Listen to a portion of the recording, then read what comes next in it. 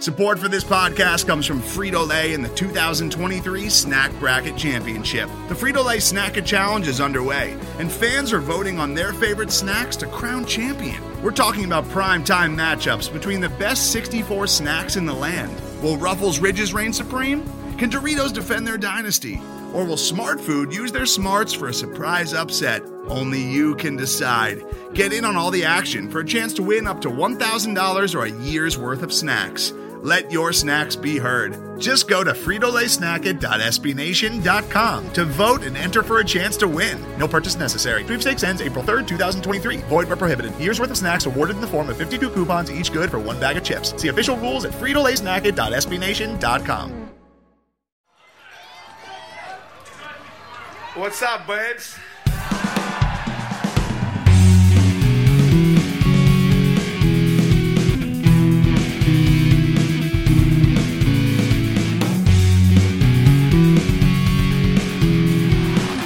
Check away, now the counter. Here come the Caps. Kuznetsov gets loose. Evgeny coming down the middle, a shot, and it comes it over. He scores! He scores! Evgeny Kuznetsov wins it for Washington!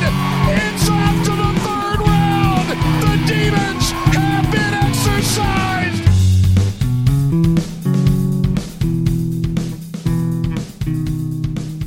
Welcome back to Japers Rink Radio. I'm your host, Greg Young, and today, for the last time, and I believe it's her 14th or 15th appearance? I don't know. Someone can go back and count. But for the final time, we are going to be, wow, it sounds like someone's dying, but they're not. But we are going to welcome Samantha Pell onto the podcast for the last time for the foreseeable future. So, Samantha, how are you doing? I'm doing great. How about yourself?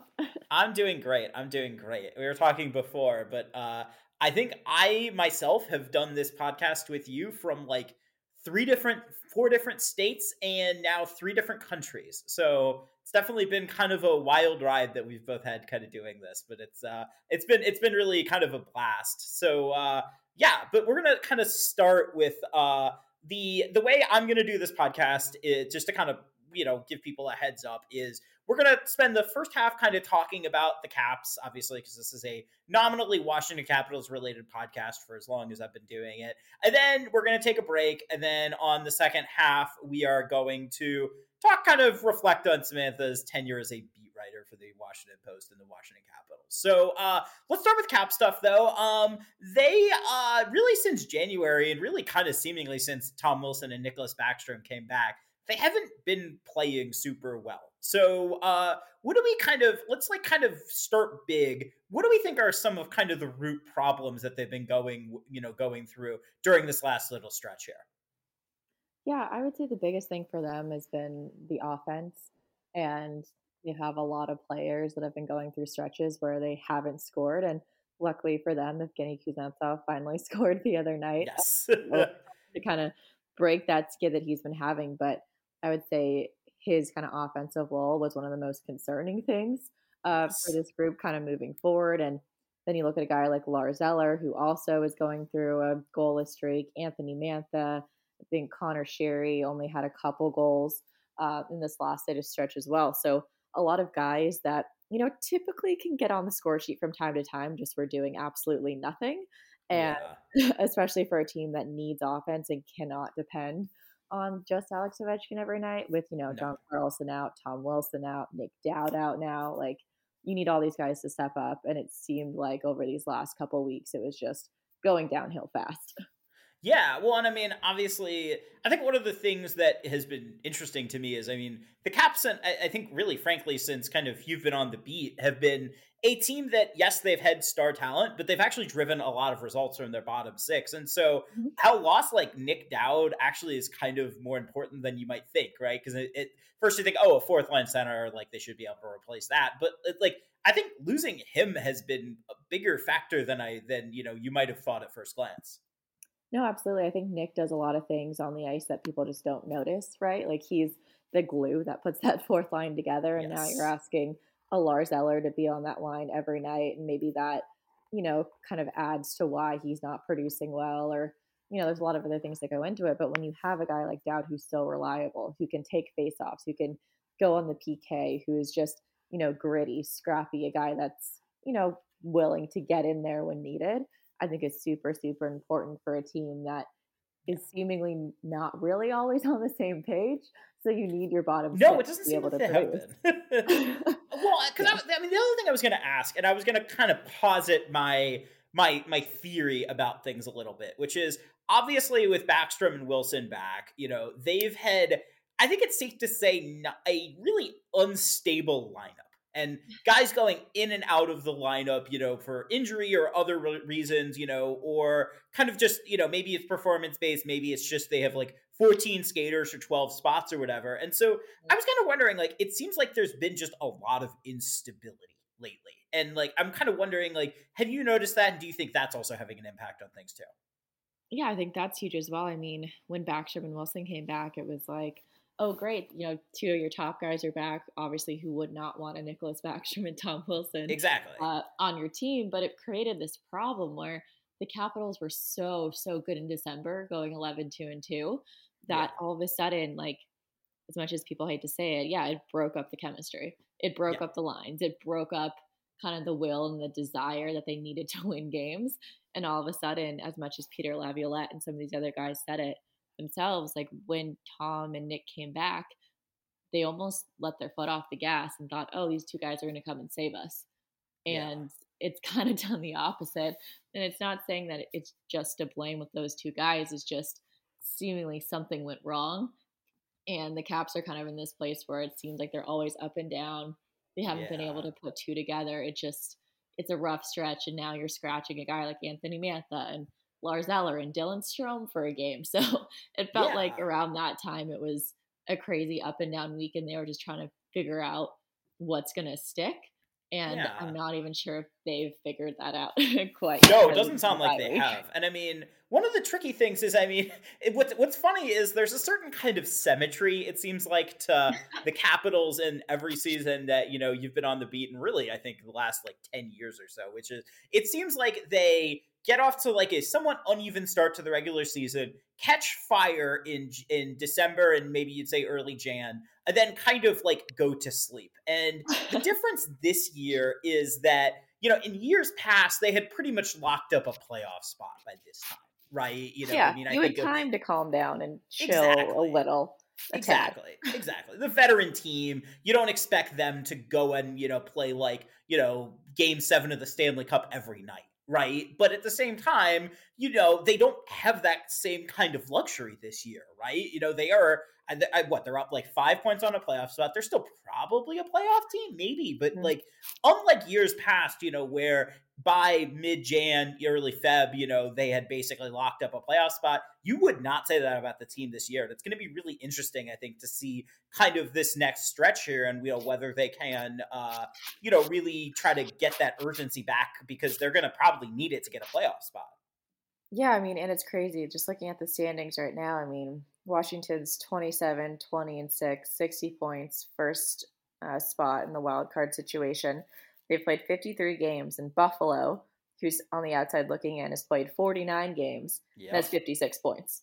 Yep. So the Caps could very easily, by the end of the All-Star break, when other teams are playing, be looking on the outside and being like, how did we get here? And you're going to be pointing to some of these games where they could have had 2 points and lost it, or, they had the game in Vegas where TJ Oshie said they were just completely disinterested, which is something you never want to hear in the midst of a true playoff fight. No. Or, I mean, you look at, frankly, the Toronto game, where it seems like the kind of second half of that game, it was a combination of, maybe I don't know if I want to say different weight class of team, but maybe we say that, but also just, it seemed like kind of once things started to go sour in that game, they never really were able to kind of put the pieces back together. No, absolutely. I mean, even Kuznetsov said the other night, he's like, yeah, that was a bad game. Like, we needed some moral win after that, because if we didn't, then who knows what would happen. Now they're sitting at 58 points into the All-Star break. And Buffalo's at 56. That was a good. Yeah, no, that was a win they kind of needed, you would say, against Columbus. But now they have 10 days off, which is a long time. And so I was going to ask, I mean, what do we think the impact of the 10 days off is? And I was, kind of a sub question to that is, obviously they have some players playing through some things that is not exactly, quiet. You could see it on the ice, but like, kind of, one, who do we think is playing through the worst things right now? And two, what do we think the impact of that kind of 10-game stretch or 10-day stretch is going to be? Yeah, I guess I would say, I always want to think that 10 games is good for a team, especially with a team with injuries. But yes, I do feel like this team has done better when they've been playing continuous hockey. I think sometimes when they've had a break and had to come back, like it takes a few games for guys to get their legs back under them. Like there's a little less urgency than if you're playing every other day. And I would like to that seems like the it's sweet good, spot for but the yeah. Caps, right? It's like the every other day is like when they really seem to kind of get in more of a rhythm. Yeah, so I think it's super weird because you would think at this time of the year, like we said, guys would need the time to rest up and get ready and go for the final push. But I do think this team is at its best when it's rolling and it's constantly getting out there every night. So I'm going to be super interested to see what happens. But I think it could get rocky really fast, but feel free to prove me wrong. Yeah, we'll see. Okay, so the other thing is because this is this is probably your last podcast, and so the kind of Caps related thing that I'd like to go into is deadline and trade deadline, because we are we're kind of at the stretch now where the Caps need to be making these kind of judgment calls, and there's been a couple of rumors about players that might be on the move, might not be. But I think before I go into those specific things, what do we think the Caps' needs are at the deadline, if any? A lot. Not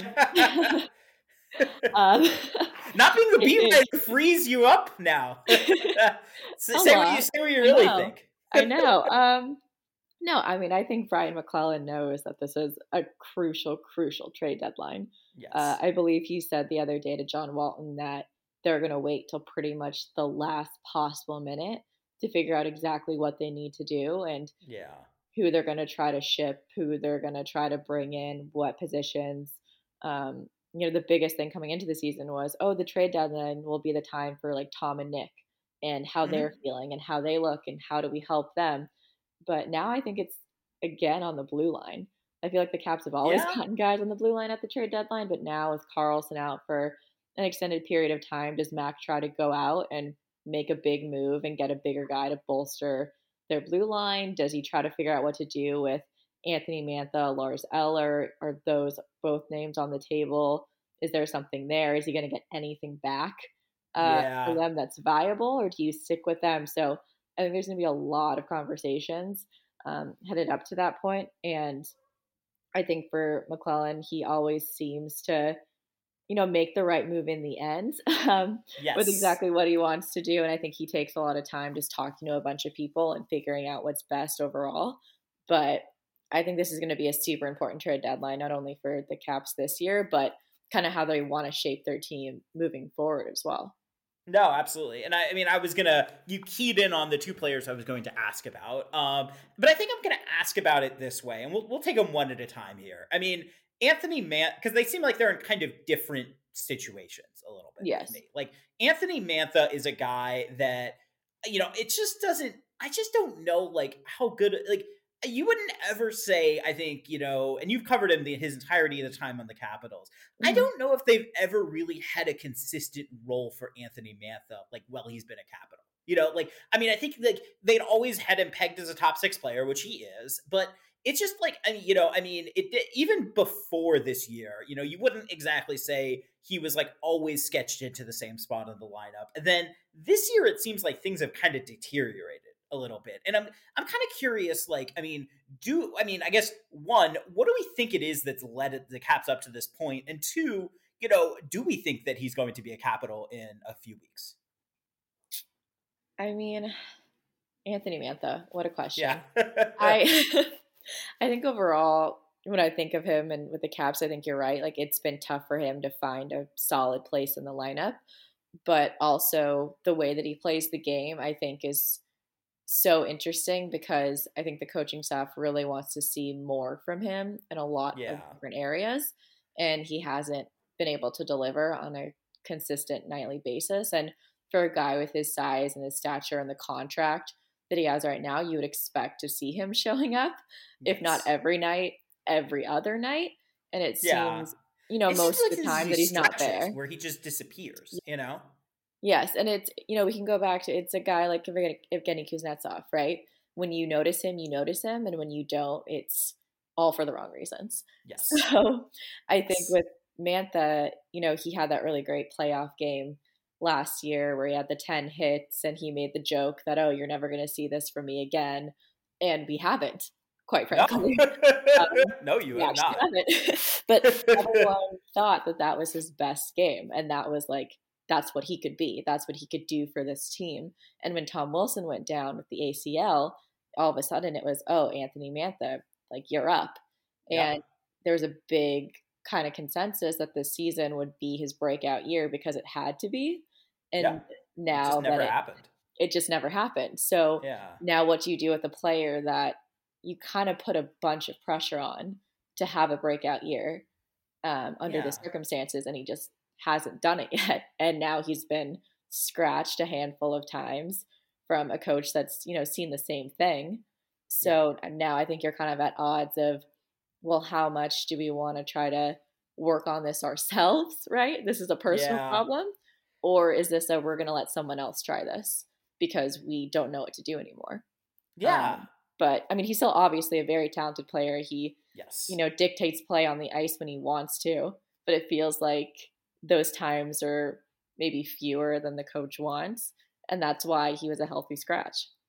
And it doesn't seem like he's I mean, he can say what he says, in the presser and everything. And like, I accept that, it sounds like he's saying the right things, right? But you wouldn't, I don't know. To me, like, since this kind of healthy scratch on and off the lineup, I mean, that would be a tough situation for any NHL player, right? It's not 100%. Easy to kind of have that balance, but you wouldn't exactly say he's covered himself in glory since exactly that started, Yeah, no, exactly. And I think for him, I mean, he was pretty blunt when he first was a healthy scratch, and he was like, yeah, it's my work ethic. Like, the coaches want to see a better work ethic, which is a pretty glaring red flag for, a player to say out loud. So I think for him, saying that, working on it, getting back in the lineup, I personally don't know how much more he can show at this point, from now until the trade deadline. Like, is this it? Is this all he is going to do? Who knows? Maybe he kind of catches fire and he has a great next 2 weeks, and all of a sudden the Caps are okay. Maybe we don't need to, trade him away and get some assets back. Get peanuts or whatever on the dollar for him. But and I think overall, like, metaphors, but like, you want to see him succeed here, right? No one doesn't want to see him succeed here. It's just, how do you get the most out of this player? And maybe it's the line combinations. Maybe it's the not putting him on the power play. But those decisions are all based on things on the ice. And so if he didn't earn them, or maybe the coaching staff doesn't feel like he deserves that based on his 5-on-5 play, then you can't argue with that. No, exactly. And I mean, to contrast with Lars Eller, I mean, I think Eller, you would say, pretty much throughout has been the consummate professional, right? Like, I don't think that's ever been the issue with Lars Eller. I think the issue with Lars Eller, frankly, is that, he's had some injuries, and it just seems like he's kind of, things are starting to slow down a little bit, maybe, or maybe I think it's been hard because, I mean, I think his has been more, I think, kind of overall play kind of, trending to the lineup bubble, right? With him. And so I don't know, I think for him, I think it's a little almost, I would say, simpler of a story, of a guy who's like now in his like early to mid 30s. And, is like, I mean, the Caps have a number of guys who defy aging curves, but maybe Lars Eller is just a guy who isn't going to defy aging curves, that maybe is starting to slow down a little bit. And I don't know. I mean, like, I'm kind of curious, though, your thoughts, because I mean, it seems like the Caps have given him a lot of opportunities to try to stay in the lineup. And, he still kind of finds himself in the bubble. So I'm kind of curious, where do you see the Caps and Lars Eller right now? Yeah, I mean, I think right now it's tough because when you look at the score sheet, right, when you see the goals and it's not there. And it hasn't been there for a couple years. And it felt like last season, he acknowledged it and was like, obviously had a bad year. Like, that's not what I want. And then you come out this year and now it's kind of the same story again, where he felt like he was getting, some veteran wingers next to him. He was going to have this stable situation. And all of a sudden, injuries start occurring left and right. Backstrom and Wilson are back. Now we're juggling everything up and he's had a bad year. So I think with Lars, it is more straightforward. It's okay. Like, we're seeing the age factor. We're seeing the other players around him kind of doing more, but he's also always been their, versatile, like Swiss Army knife, third line center. Like, when he does his job, he does it very well. You notice him when there's those little mental slip ups on the ice and, the penalties for, in the offensive zone or things like that. But to his credit, I mean, the last few games, I thought, you would definitely say. Like, I thought he's been a lot better and more noticeable. And you've seen him trying on the ice definitely more than others. No, and I mean, obviously with Lars Eller, you never would say it's a work ethic issue. Like, that Exactly. That would not be in, like, the top 30 things that I would do for him, Exactly. It's just, I mean, like... He's getting more chances. Like, he seems like him on the PK the other night. Like, he is an impact player in spurts. But again, like, you cannot have that on this team where they need everyone. And not to sound like Peter Laviolette, but you need everyone pulling the rope. No, they really do. Because, I mean, this isn't a... I mean, they're cool. I mean, obviously, like, Ovechkin's still Ovechkin, right? But, I mean, he's not like Connor McDavid level now, right? Like, they need everyone to be playing really well for them to, have a shot at this. And, I mean, say nothing about advancing in the playoffs, just even to get there at this point, they're going to need a lot to, a decent amount to go right, and so, Definitely. I mean, Eller kind of figuring things out would, I think, definitely help. No, 100%. And I think, we've seen, like, he's been able to get there and he's been able to sustain it in stretches. I just think he needs to find some way to do it for a longer amount of time. And whether that's consistency with his wingers or just other guys stepping up and therefore helping him is maybe the best way to go. Yes. All right. So I'm going to ask two more kind of questions and then we're going to take a quick break. Although I don't know if we have sponsors anymore because, Japers Rink as an entity is kind of in an interesting place. But we'll take what I think is going to be a break and then we'll see if there's actually commercials or not. But the final two questions before the break are, I guess, kind of gut check. Like, do we think this is still a playoff team or not? Like, I know that's kind of a simple, blunt question, but I'm curious what you think.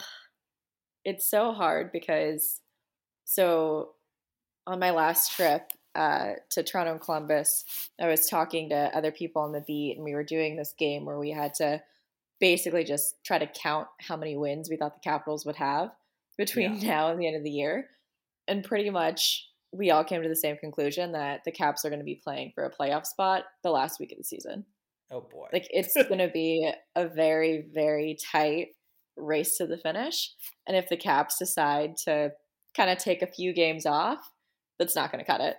And especially now with, the Islanders making that blockbuster move, that's a whole nother situation in the Metro that they have to worry about. And maybe some of those gimme games are not gimmies anymore.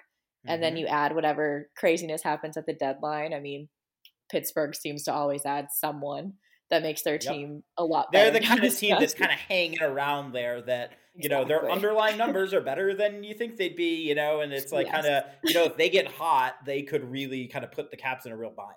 Exactly. And I mean, the Sabres, Tage Thompson, what they're building there, and they could go on a heater, get on a run. So I think the Caps are really in trouble with the teams that are right now kind of not, I wouldn't say in their primes, but just in this season are kind of at their peaks. And they're kind of racing and they can see the finish line and they're very determined to pass who's ahead of them. And the Caps are kind of clinging on and just kind of praying that no one will catch up. Yeah, which we will see. We'll see. And then I guess before we take the break, I was gonna, we're gonna spend some time thinking about, the beat and all that kind of stuff at the other side. But I think I'm kind of curious, like, before we go into that, I'm kind of curious about, I mean, you've covered the Caps for 4 years now. And every single year it's been a first round loss, which I'm sure you're kind of well aware of. And they might be on their way to that this year. We'll see, but if they even get there. But I guess I'm kind of curious, like, your thoughts on the direction of the team, even given the first round losses. I mean, I think even at the start of your kind of time at the beat, you would have said, all right, like the window is closing, yada yada. I said that so many times that I got tired of saying it, and then I got tired of being tired of saying it. So, it kind of was what it was. But like, I don't know, it's been interesting how, at least to me, it seems like the meta narrative around this team has kind of been consistent, right? That they've always been like, is the window closing? But they seem to have just like kind of been on the edge. And I don't know. I'm kind of curious about where do we think the direction of this team is, and kind of what is the journey they took while you were there, covering them, and kind of where do you see that journey culminating in right now? Yeah, I would definitely say the journey, at least in the last 4 years that I've been covering this team, has always seemingly been, and I'm sure Ted Leonsis will say the same thing, like they're building around the core, right? Yeah. They're building around Ovi and Nick and Carlson, and they made a promise to these guys that they're going to, stick with them to the end. And that's what they determined after, re-signing Alex, re-signing Nick to these huge, deals. And I think for the Caps, they've always just been trying to, kind of cherry pick guys and figure out who that fits best. Yes. Not only in their system, but with those guys as well. So I won't say it was like plugging holes, but kind of like plugging holes, just figure out who fits best. And I kind of, like I said earlier, I think the trade deadline and this off season is going to be a huge indication of the direction of this team. It's, are you willing to kind of part with these guys that, in a Lars Eller's case, you've known for a bit, or a guy like Anthony Mantha who you thought would come and bring this huge impact? And are you willing to kind of cut your losses? Or do you still kind of believe in that group of new guys and the new wave of players that you brought in? And how much do you depend on Tom Wilson and, the Martin Ferravaris of the world and Eric What do we Gustafson? think about Nick Backstrom even, at this point? Exactly. Like, how many years does Nick have left? Is he going to finish out this contract? So I think there's a lot of moving pieces, but it does feel like we're kind of at the tail end, like, once again, of the window.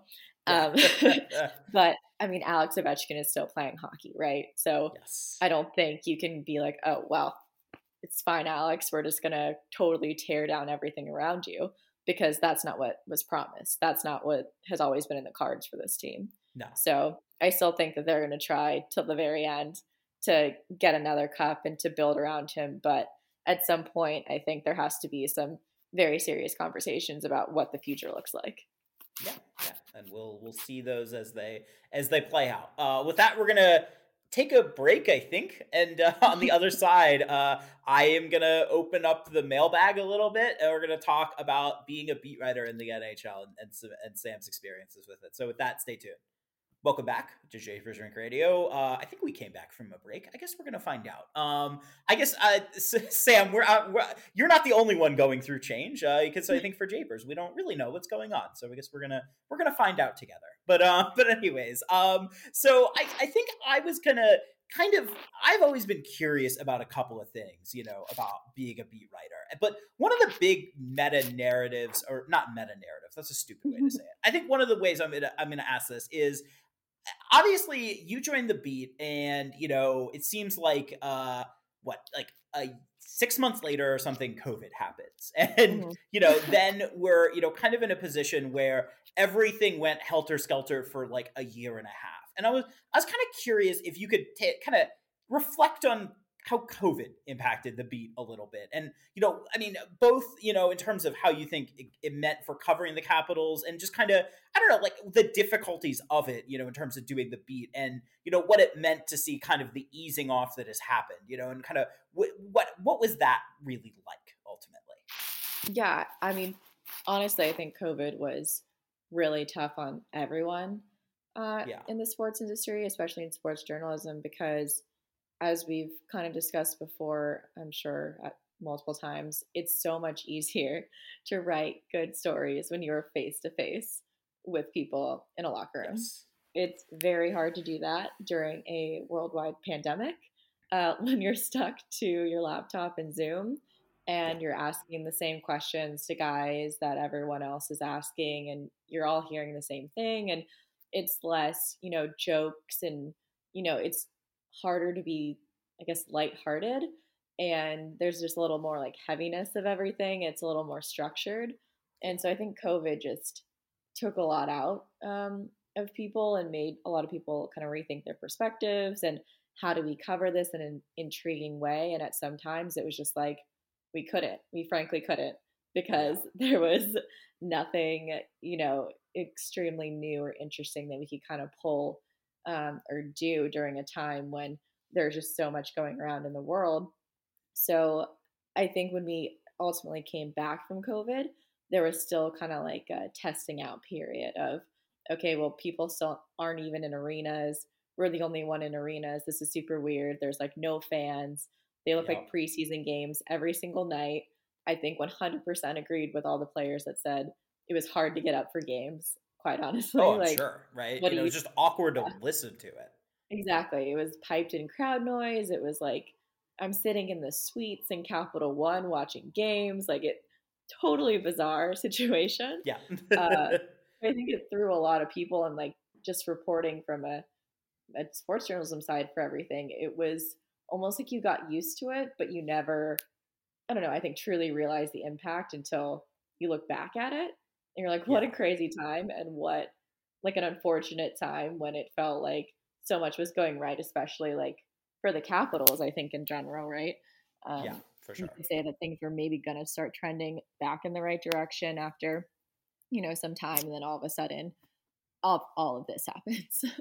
Yes.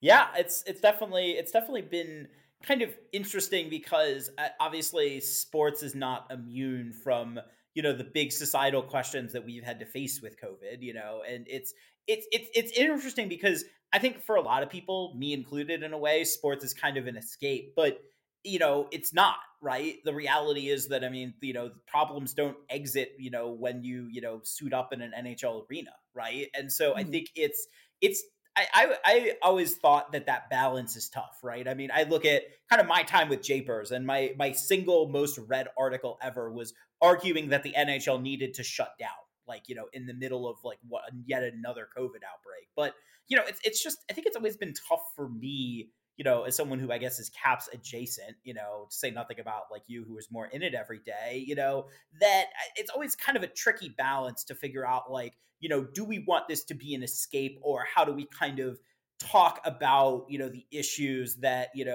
are circling around hockey, while also kind of still trying to keep, the sport in front of center, Yeah, and especially like I look back now at some of the crazy stuff of, guys getting COVID and all the different COVID rules, and how people were so upset of if, we weren't able to say like, oh, so-and-so has COVID. Yes. And Oh God. it's like, it's like the same argument, right? Or like lower body, upper body. Like, yes, of course I know who has coronavirus. Obviously I know, but yes, these rules are rules. And I'm not going to go and violate those for absolutely no reason other than to put it on Twitter. So I just looking back at it now, I think some of the stuff that we were complaining about or were upset about is just ridiculous in the terms of the world and what was going on. And well, and I mean, I think it's like at least the hockey was back. No, exactly. Well, I mean, I think even for me, I mean, like in the earlier segment, I asked you a question about Lars Eller, right? But like, it's impossible to tell the story of Lars Eller without talking about the fact that he got COVID pretty badly twice, and it really hurt him last year. Like, obviously, right? You know what I mean? A lot of people got COVID, but like he got it, like, I think worse than most. And it's, obviously it affected him, but it's interesting how that kind of like disappeared. I mean, it disappeared from my consciousness, before, right? It's kind of interesting, how, look back on it and think it made such a big impact at the time, but now it's like not even in our consciousness in a lot anymore. Exactly. It's almost like, oh, you pushed it aside because you think it's another injury. When like in reality, it's not. Like, Kuznetsov said when he got COVID, he had to use like an inhaler for the rest of the season. And it was hard to breathe. With Lars, he got COVID multiple times. He had to quarantine by himself in a hotel in Anaheim for 10 days. And I believe it was Vancouver for another 10 days. So like that can also mess with a player. Like I was in Toronto for 14 days in a hotel just to go cover a bubble game. I remember that. I was like, look, I thought about this the other day and I'm like, I was insane. Who would go sit in a hotel room for 2 weeks during a global pandemic? Yeah. But like some of these Yeah. things, like we just have no sense of like what it really means in the long term when you're in it, because you're like, oh, of course, like, oh, no worries, Lars is just in a hotel for 10 days. Well, what could go wrong? Yeah. But it's like, no, like this guy is by himself for 10 days, Away sick, from his family, away from his family. like, yeah, it's Like, exhausting. it's a It's lot. really difficult. Yeah. Okay. I'm going to go from this to another fun question, which is, I did get a question about, Ovechkin and Putin, and I'm not going to phrase it that way. But what I am going to ask about is the Caps obviously have a number of Russian players, right? And I'm kind of curious, reflecting back on, life since the, Russia's invasion of Ukraine. And, obviously that was an interesting thing at the time. Everyone knew that Ovechkin was going to have to say something. But, do we think this is, something, the Caps Russian players think about at all, ever? And if not, kind of what was that moment still like, when that was swirling around? And it's obviously, I think we both know someone, the former beat writer of the Washington Post, of course, Isabel Khurshudyan, is literally in Ukraine still covering this, right? Yeah. And so, I don't know, it's kind of an interesting, I won't say symmetry, but, an interesting, again, thing of the real world invading hockey in a way, right? And I'm kind of curious, what that was like, covering the Capitals with a number of prominent Russian players while that was going on. And is it something that they think about at all still, do you think? I honestly don't think they think about it now. Okay, And fair. they probably, in my opinion, I think maybe they think about it more in the terms of people that they know directly there and people that they know in Ukraine and Russia. And Kuznetsov, Orlov, even Samsonov at the time never said anything publicly about any of this. So I think for them, they've never also been asked. I don't think anyone's thought, oh, like Dmitry Orlov needs to answer for this. But Alex Ovechkin, because of obviously his history and his relationships, needs to answer for this. So I think looking back at it, we made it very clear, we, meaning me and Tarek El-Bashir, who's also on the beat, made it pretty clear to Alex, like, if he wants to say something, then he can say something. And Alex, instead of a statement, decided to sit down, do a press conference, and answer questions back and forth. There was never a statement that he read. And yes, it did take a significant amount of questions and direct questions for him to answer exactly what people wanted to know. But I do give him credit for that. And actually sitting there and having a conversation, I guess you could say. But I think even now, I feel like some people do ask him. I think someone asked before the season about it, and he didn't really answer the question. So I'm not sure how much people have tried to dig into it and if he still thinks about it, what he thinks now. But I still do think at the time it was a fair question to say. But I think after his first answer, I'm just not sure what else he could have said. In terms of and obviously there's stuff going on behind the scenes that we're both aware of a little bit, right? That he has to, I think it's safe to say, be careful, right? Obviously with what he says, because it's Vladimir Putin is not exactly you would say the most forgiving kind of individual with this kind of stuff, and Ovechkin is a high profile athlete, and what he says on this does matter, right? It's as you said, that's a fair question, and but at the same time, right, it's also, if he doesn't want to talk about it, then what are you going to do, Right, yeah. I will not be at Alex Ovechkin's house, like, banging on the door, asking him to answer all my questions. I think for us as journalists, right, all we can do is ask the questions and hope to get the truth. And that's our jobs. Yeah. And if people want to talk to us, then people want to talk to us. And maybe we'll try again, and they can keep saying no, but at least we're trying. So I do commend Alex for at least answering the questions, even if people don't think he answered the right way. For sure. Okay. All right. That is the, all right. I asked the 2 hard questions. So now we're going to do more fun stuff. So I promise. we got some fan questions, and then I'm gonna kind of conclude with a couple of my own. So one of the questions is, and I'm gonna actually ask this in a 3-part fashion. So what is the, and I only say this because on Instagram, I think you've been pretty, I think it's safe to say food oriented, which I appreciate. So let me ask it this way: what is the best arena food that Samantha Pell has eaten? So typically, I actually haven't eaten arena food because typically we're spoiled in media and we have like media meals. I'm coming up with that soon. That's my next question. But yes. So honestly, I've only had the tacos at Capital One, and those are actually very good.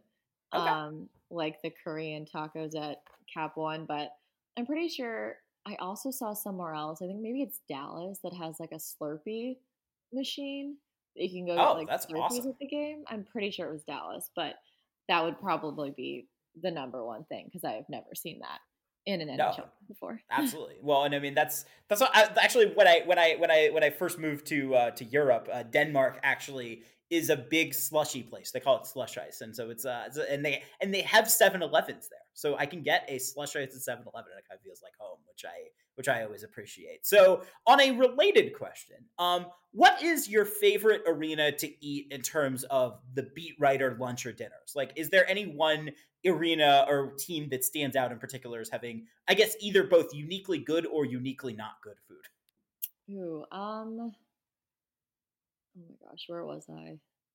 This is going to take... I was in Detroit. Detroit has that brand new arena. Yep. And they have a very good dinner selection. Oh, nice. Yes, there's a lot of different, like, I don't know, all different hot foods. It seemed to have like 4 different just like types of foods in general, like pizza and meats and sides and hot dogs and desserts and drinks. And that was probably like the most elaborate I've seen. Nice. In Chicago, there's a lot of free food. So like when you go up in the press box, they have like free salads, free like veggies and hummus, like a lot of random things. Oh, that's actually got to be nice because I'm sure you get a lot of junk on the beat, gosh. right? So, getting like salad, I'm sure at a certain point is probably just appreciated. Yeah, I think when Alex that was the night that he got the hat trick in Chicago, and Tom Galletti was there, and we were just like talking about how much we loved this veggie hummus situation because none of us had like vegetables in a week. So that was the highlight of my night before Alex decided to just go out and score a hat trick for fun. There you go. All right. And then I guess the best food in general, like while you've been on the beat, is there any in particular meal that stands out? Because I guess one of the cool things about being a beat writer, obviously all of the travel is exhausting and stressful, but you do get a lot of different like kind of cuisines that you can try. So is there any in particular meal that stands out? Oh gosh.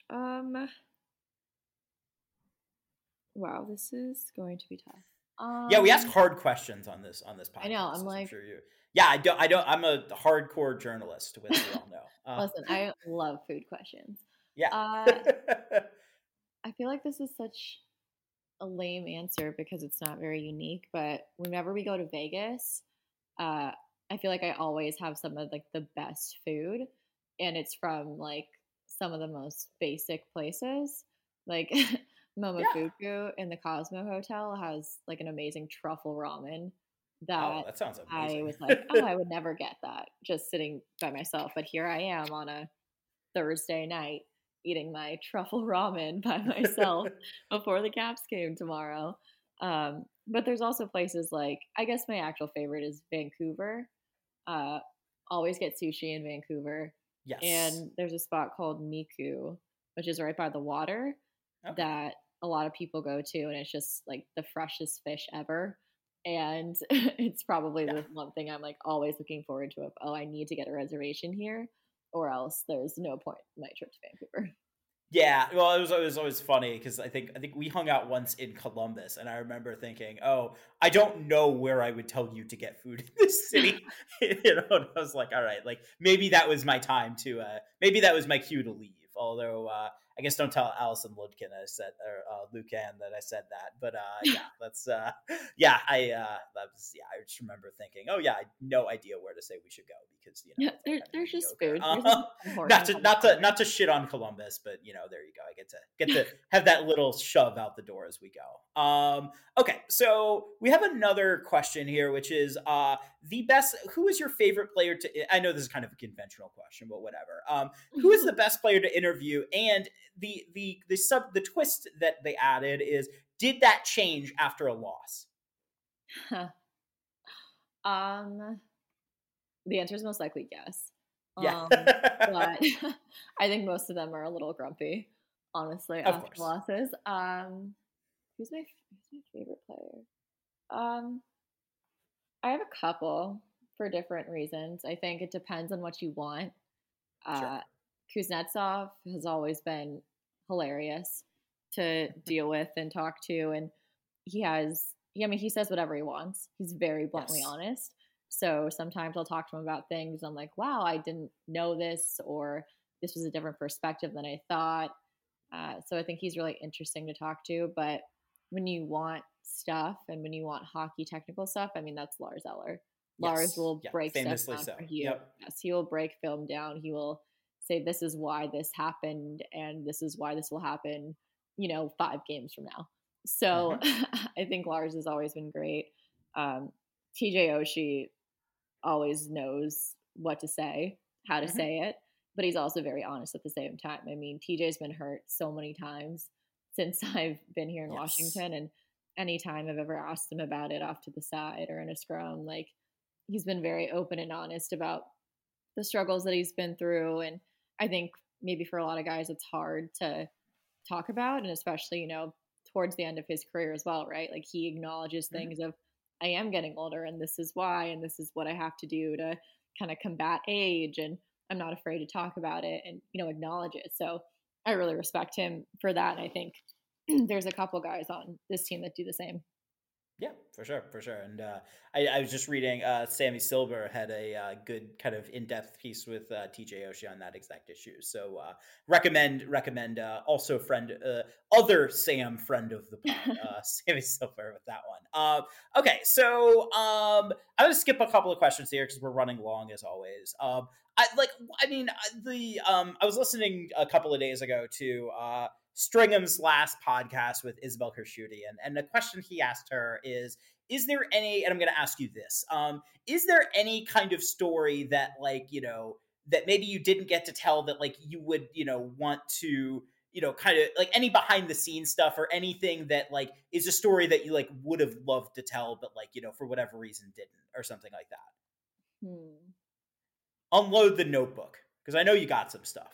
I know. I'm like, I do got some stuff. I have a couple stories that I'm going to put out this week or next week. So I'm not completely done yet.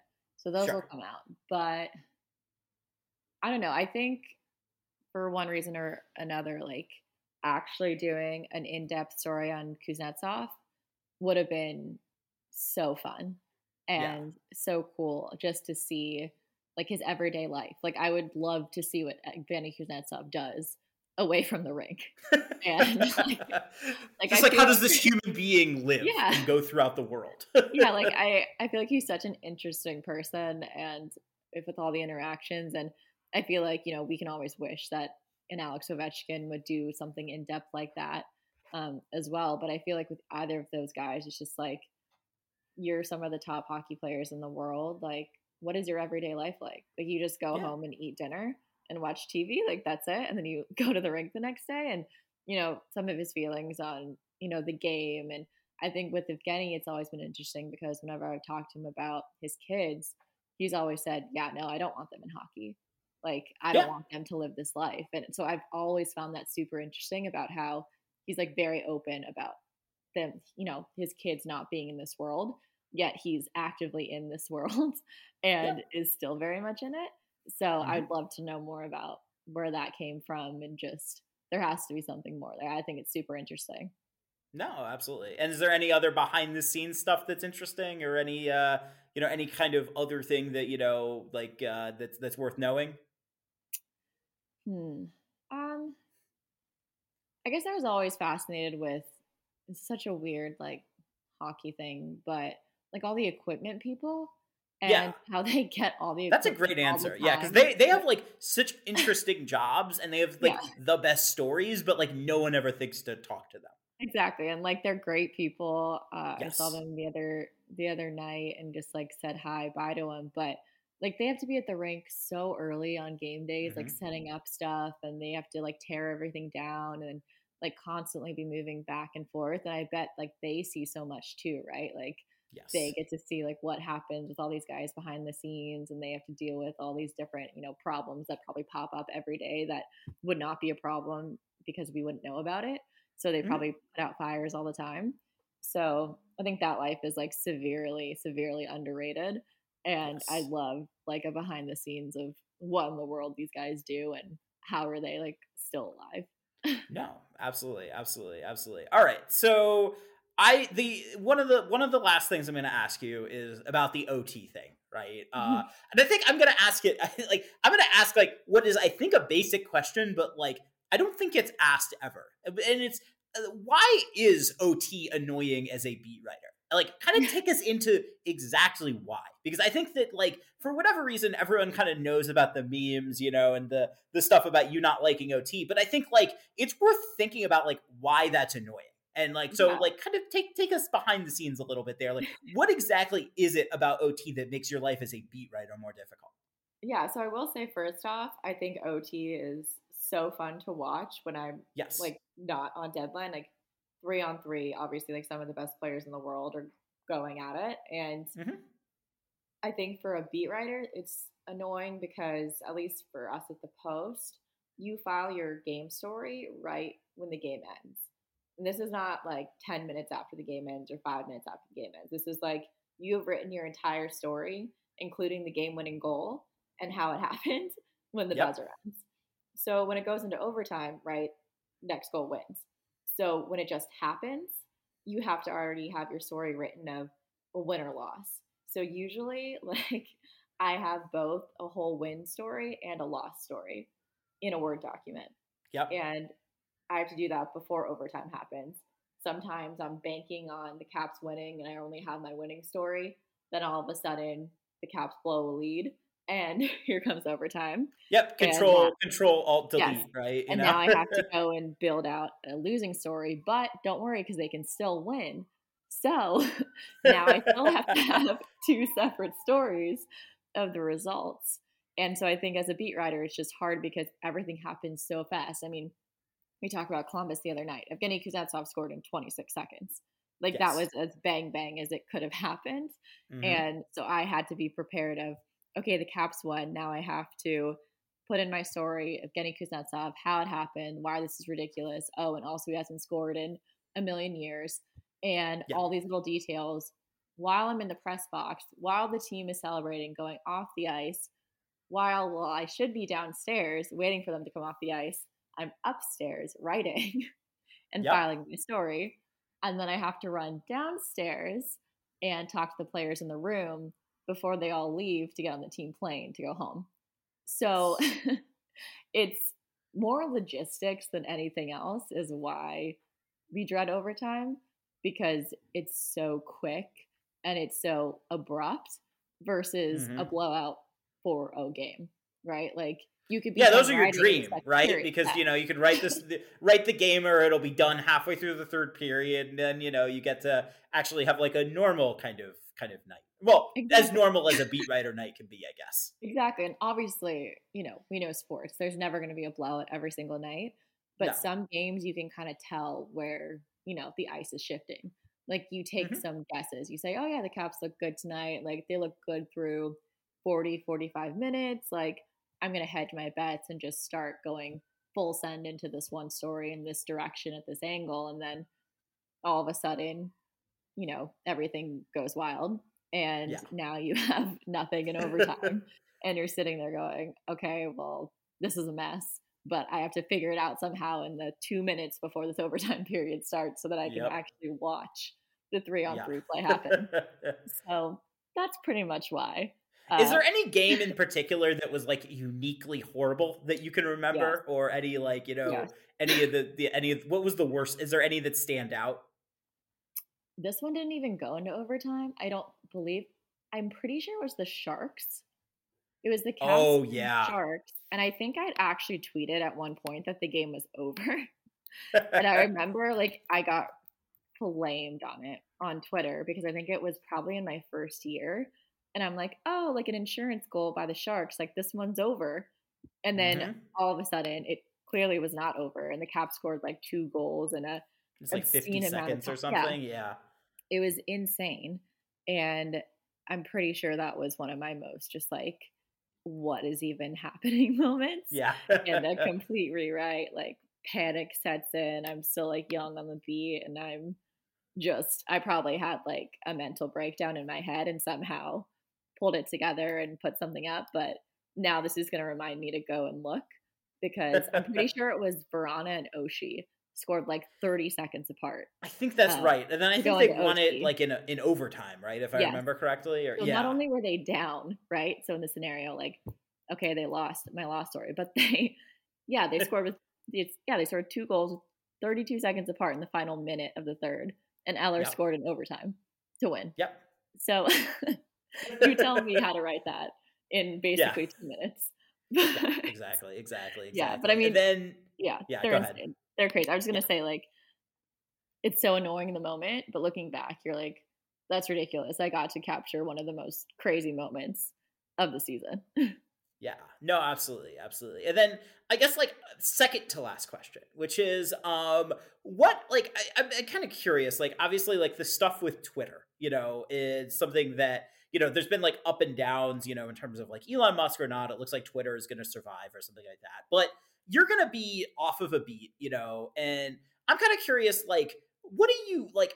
Obviously, like social media, I think is a huge part of being a beat writer now. And I think it's probably been like that, you'd say, probably for the last 7-8 years or so, I guess. But like, I did kind of curious, like, is it tough to have like a healthy relationship with social media as a beat writer? And like, how do you think about like how that relationship works? Because I mean, obviously you're a lot closer to fans and obnoxious people like me, but like, it's also like, I mean, you have to, I guess, figure out a way also to stay separate from it too. Right. And so how does that work? Like, I mean, how do you try to do it so that it's not like following you around all the time too? Yeah. So I would say that I have a bad balance with social media not following me around because I'm constantly on my phone. Sure. But I mean, I would say that going into the job, like social media wasn't on my job description. It was never like directly told to me, hey, you have to tweet out line combinations. You have to tweet out injuries. You have to tweet out the play-by-play. Like it was just, for me, that's how I thought the job should be done. And that's how I saw Isabel do the job. And so that's how I was going to do the job. And it kind of turned into more of I can now interact more with fans. And like, I don't know, for me, it was almost like, not the safe, maybe a safe space, kind of a safe space on Twitter of, just being excited about the job every day and being able to, kind of make me happy to see that people, were so interested in the Caps and even in, the arguments on Twitter about lines and who should be scratched and who shouldn't. They're just interesting kind of conversations. And so I think, truthfully, I had no boundaries with social media. Well, it's hard to, right? I mean, like it's, I mean, what's also been interesting to me is, I mean, it seems like, there's like certain times of day now where I'm just used to like, oh, all right, they have a game tonight. Like, I know morning skate's going to be this. So all these tweets are going to go up at like, like 11 a.m. or whatever, when people first know the lines. And then I know there's going to be a string of quotes after the practice. And we all know that. And so it's interesting how like that kind of like orients even non-beat writers' days of just like, this is when I expect bursts of information. Yeah, it's so funny because I've never been on the other side of like waiting for lines. Yes. I guess if that makes sense. Like, I've always been the one like tweeting lines or tweeting out news. And so I've never like been the one to just like wait at my phone and see everyone else's lines and react. So like, I think it's going to be super interesting now if I'm, I don't know, at 11 a.m. being like, okay, Tom, okay, Tarek, where are the Caps lines? Like, I want to see what's happening. Like, where are they? Who's injured today? Like, who's a healthy scratch? And I feel like so much of our jobs now is like, we feel like we know all these little things, but it's not all on Twitter. So when we put something out, we think this is normal and we think this is expected, and then it's clearly not. So I think the reaction is kind of funny sometimes too. But no, I think social media is fun. I think it should be used. And I think it creates a community. And I think that was one of my favorite parts of it, was just like seeing how many people loved the Caps and watching hockey. And, I was grateful to be able to at least like share a little bit of it with them.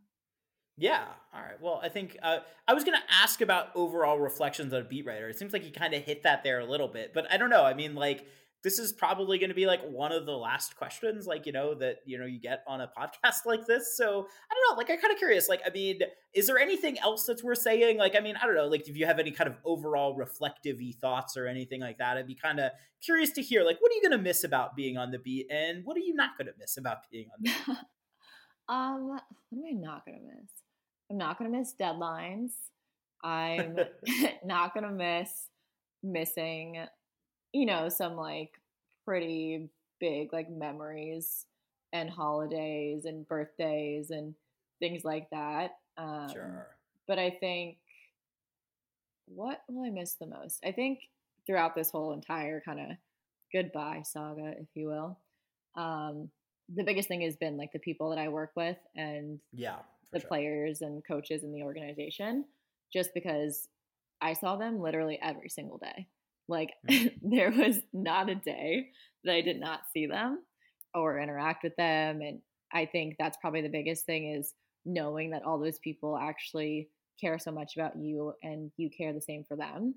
And I think that's probably the biggest thing. Like some of the player interactions I think are absolutely hilarious. And I think it was in Columbus in morning skate, Ovechkin was skating around. He saw me in the stands, looked at me, waved goodbye, pretended to wipe tears from his face, and then kept on skating.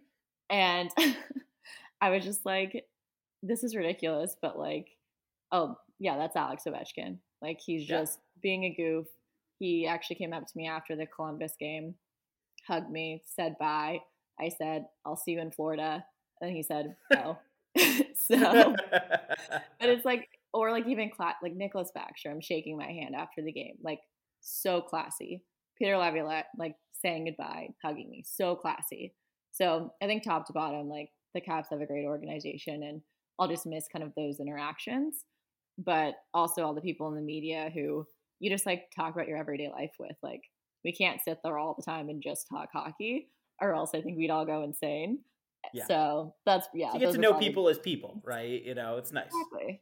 Yeah. They're not just, there. No, exactly. All right. Well, I think we're all, from the Japers Rink team on, gonna miss your time on the beat. We want to thank you for, all of the years of, I guess, from my standpoint too, you've always been a, wonderful, like kind of resource and friend and, colleague in a lot of ways throughout this whole process. So, I also want to personally thank you. You've always been very supportive of, my misadventures on this podcast. And so I, want to also take time to personally thank you. And so, say that, yeah, I'm going to miss you on the beat, and it's been a really good ride, I would say. Well, thank you. I've always loved my time in the podcast. I remember our first podcast when you were like, it's going to be okay. Like, it's going to be okay. You're going to do I remember. That was one of your first podcast experiences. It was. Like episodes ever, right? Yes. Yeah. You're like, have you ever done this before? And I was like, no. And I remember being like super nervous. And you're like, it's fine. Just like answer the questions. And then I think it was probably like, maybe our third time that I think afterwards you were like, oh yeah, you seemed a lot more comfortable this time around. Like, what happened? And I was like, that's a good question. I have no clue. No, well, it was funny. I remember there was one time where I was like, you had just gone on, I think it was like the Hockey PDO cast or something. And I was like, wow, like this is like, you're really getting promoted to the big time. And it's like, but I was kind of thinking about it. I was like, wait, I'm talking about like a Washington Post beat writer. And it's like, oh, it's like, Dmitry Filipovich's hockey podcast is like the big time or whatever. But, it's funny, I think obviously, I think we've both seen each other grow in this role a little bit. It's definitely been, it's been a lot of fun, to kind of, I guess, see the various places that we've all kind of been, throughout this whole thing. Cause it's, I mean, at the same time that, we're doing this, we're also both living lives, I've since gotten married, and I'm in Europe now, like throughout all this. And it's just kind of, it's interesting, to see kind of the places life could take you, as we're doing this, job together and all that. No, 100%. And I think it's just been fun to kind of see everyone else grow as well. Like everyone in the beat, seeing people who have left and got new jobs and the new faces that have come in. And no, I mean, I think it's been amazing. And when I look back, I'm like, oh yeah, like I've done 5 seasons here. But in some regards, I'm like, oh, that was nothing. And then in other regards, I'm like, oh yeah, there was a whole pandemic. Like, like we were living a whole nother life. Yes. Yeah. No, it's cool. It's cool to see, people like, even Sammy Silver, really grow into her role, and all this kind of really cool, like, just development that you see, when you're with the same kind of people, just see the kind of the growth that people can have, throughout the years. It's always kind of fun to see. 100%. Yeah. All right. Okay. So with that, if you like the show, I guess rate, subscribe, review it. I got a couple of questions about like the future of Japers Rink and the future of the podcast, and I have no idea, guys. Like I don't know. I'm doing my best here. Like we didn't really know a ton about the Vox stuff when it was coming. We're already like, I'm going to editorialize for like 2 seconds. So Sam, I'm sorry. I'll give you a proper goodbye in a second. But we have no idea what's going on. Like, we just got this kind of, as we go, a lot of us, frankly are, like kind of low paid, I never really felt like, that it's always a tricky situation with something like this. Cause I frankly know as little as fans know in a lot of cases. So, we're figuring this out as we go. In terms of the future of the podcast, I have no idea. I don't really know what's going to go on. I do know that I would like to keep doing this. I've had to take obviously a break for the last couple of months, to deal with some mental health stuff. But, I would like to keep doing this if I can, but we don't know. So I think with all of that, if you like the show, maybe like give us a review, because I actually do kind of enjoy those. We gotten a lot of really good ones throughout. And yeah, like that would be cool. Or like reach out on Twitter, and let me know. I still check it every once in a while. So I don't know. That's kind of like a weird way to end this podcast, but good things in life can end weirdly sometimes. So there you go. And with that, Samantha, this has been a blast. Thank you kind of for all the good memories throughout the years, and best of luck going forward. Thank you so much. I just want to say that I absolutely love the podcast. So I hope that in some shape or form that it can continue to go on in kind of these weird times, and we'll always be your guys' number one supporter. Oh, well, thank you very much. And we will see exactly what the next step holds soon. So stay tuned.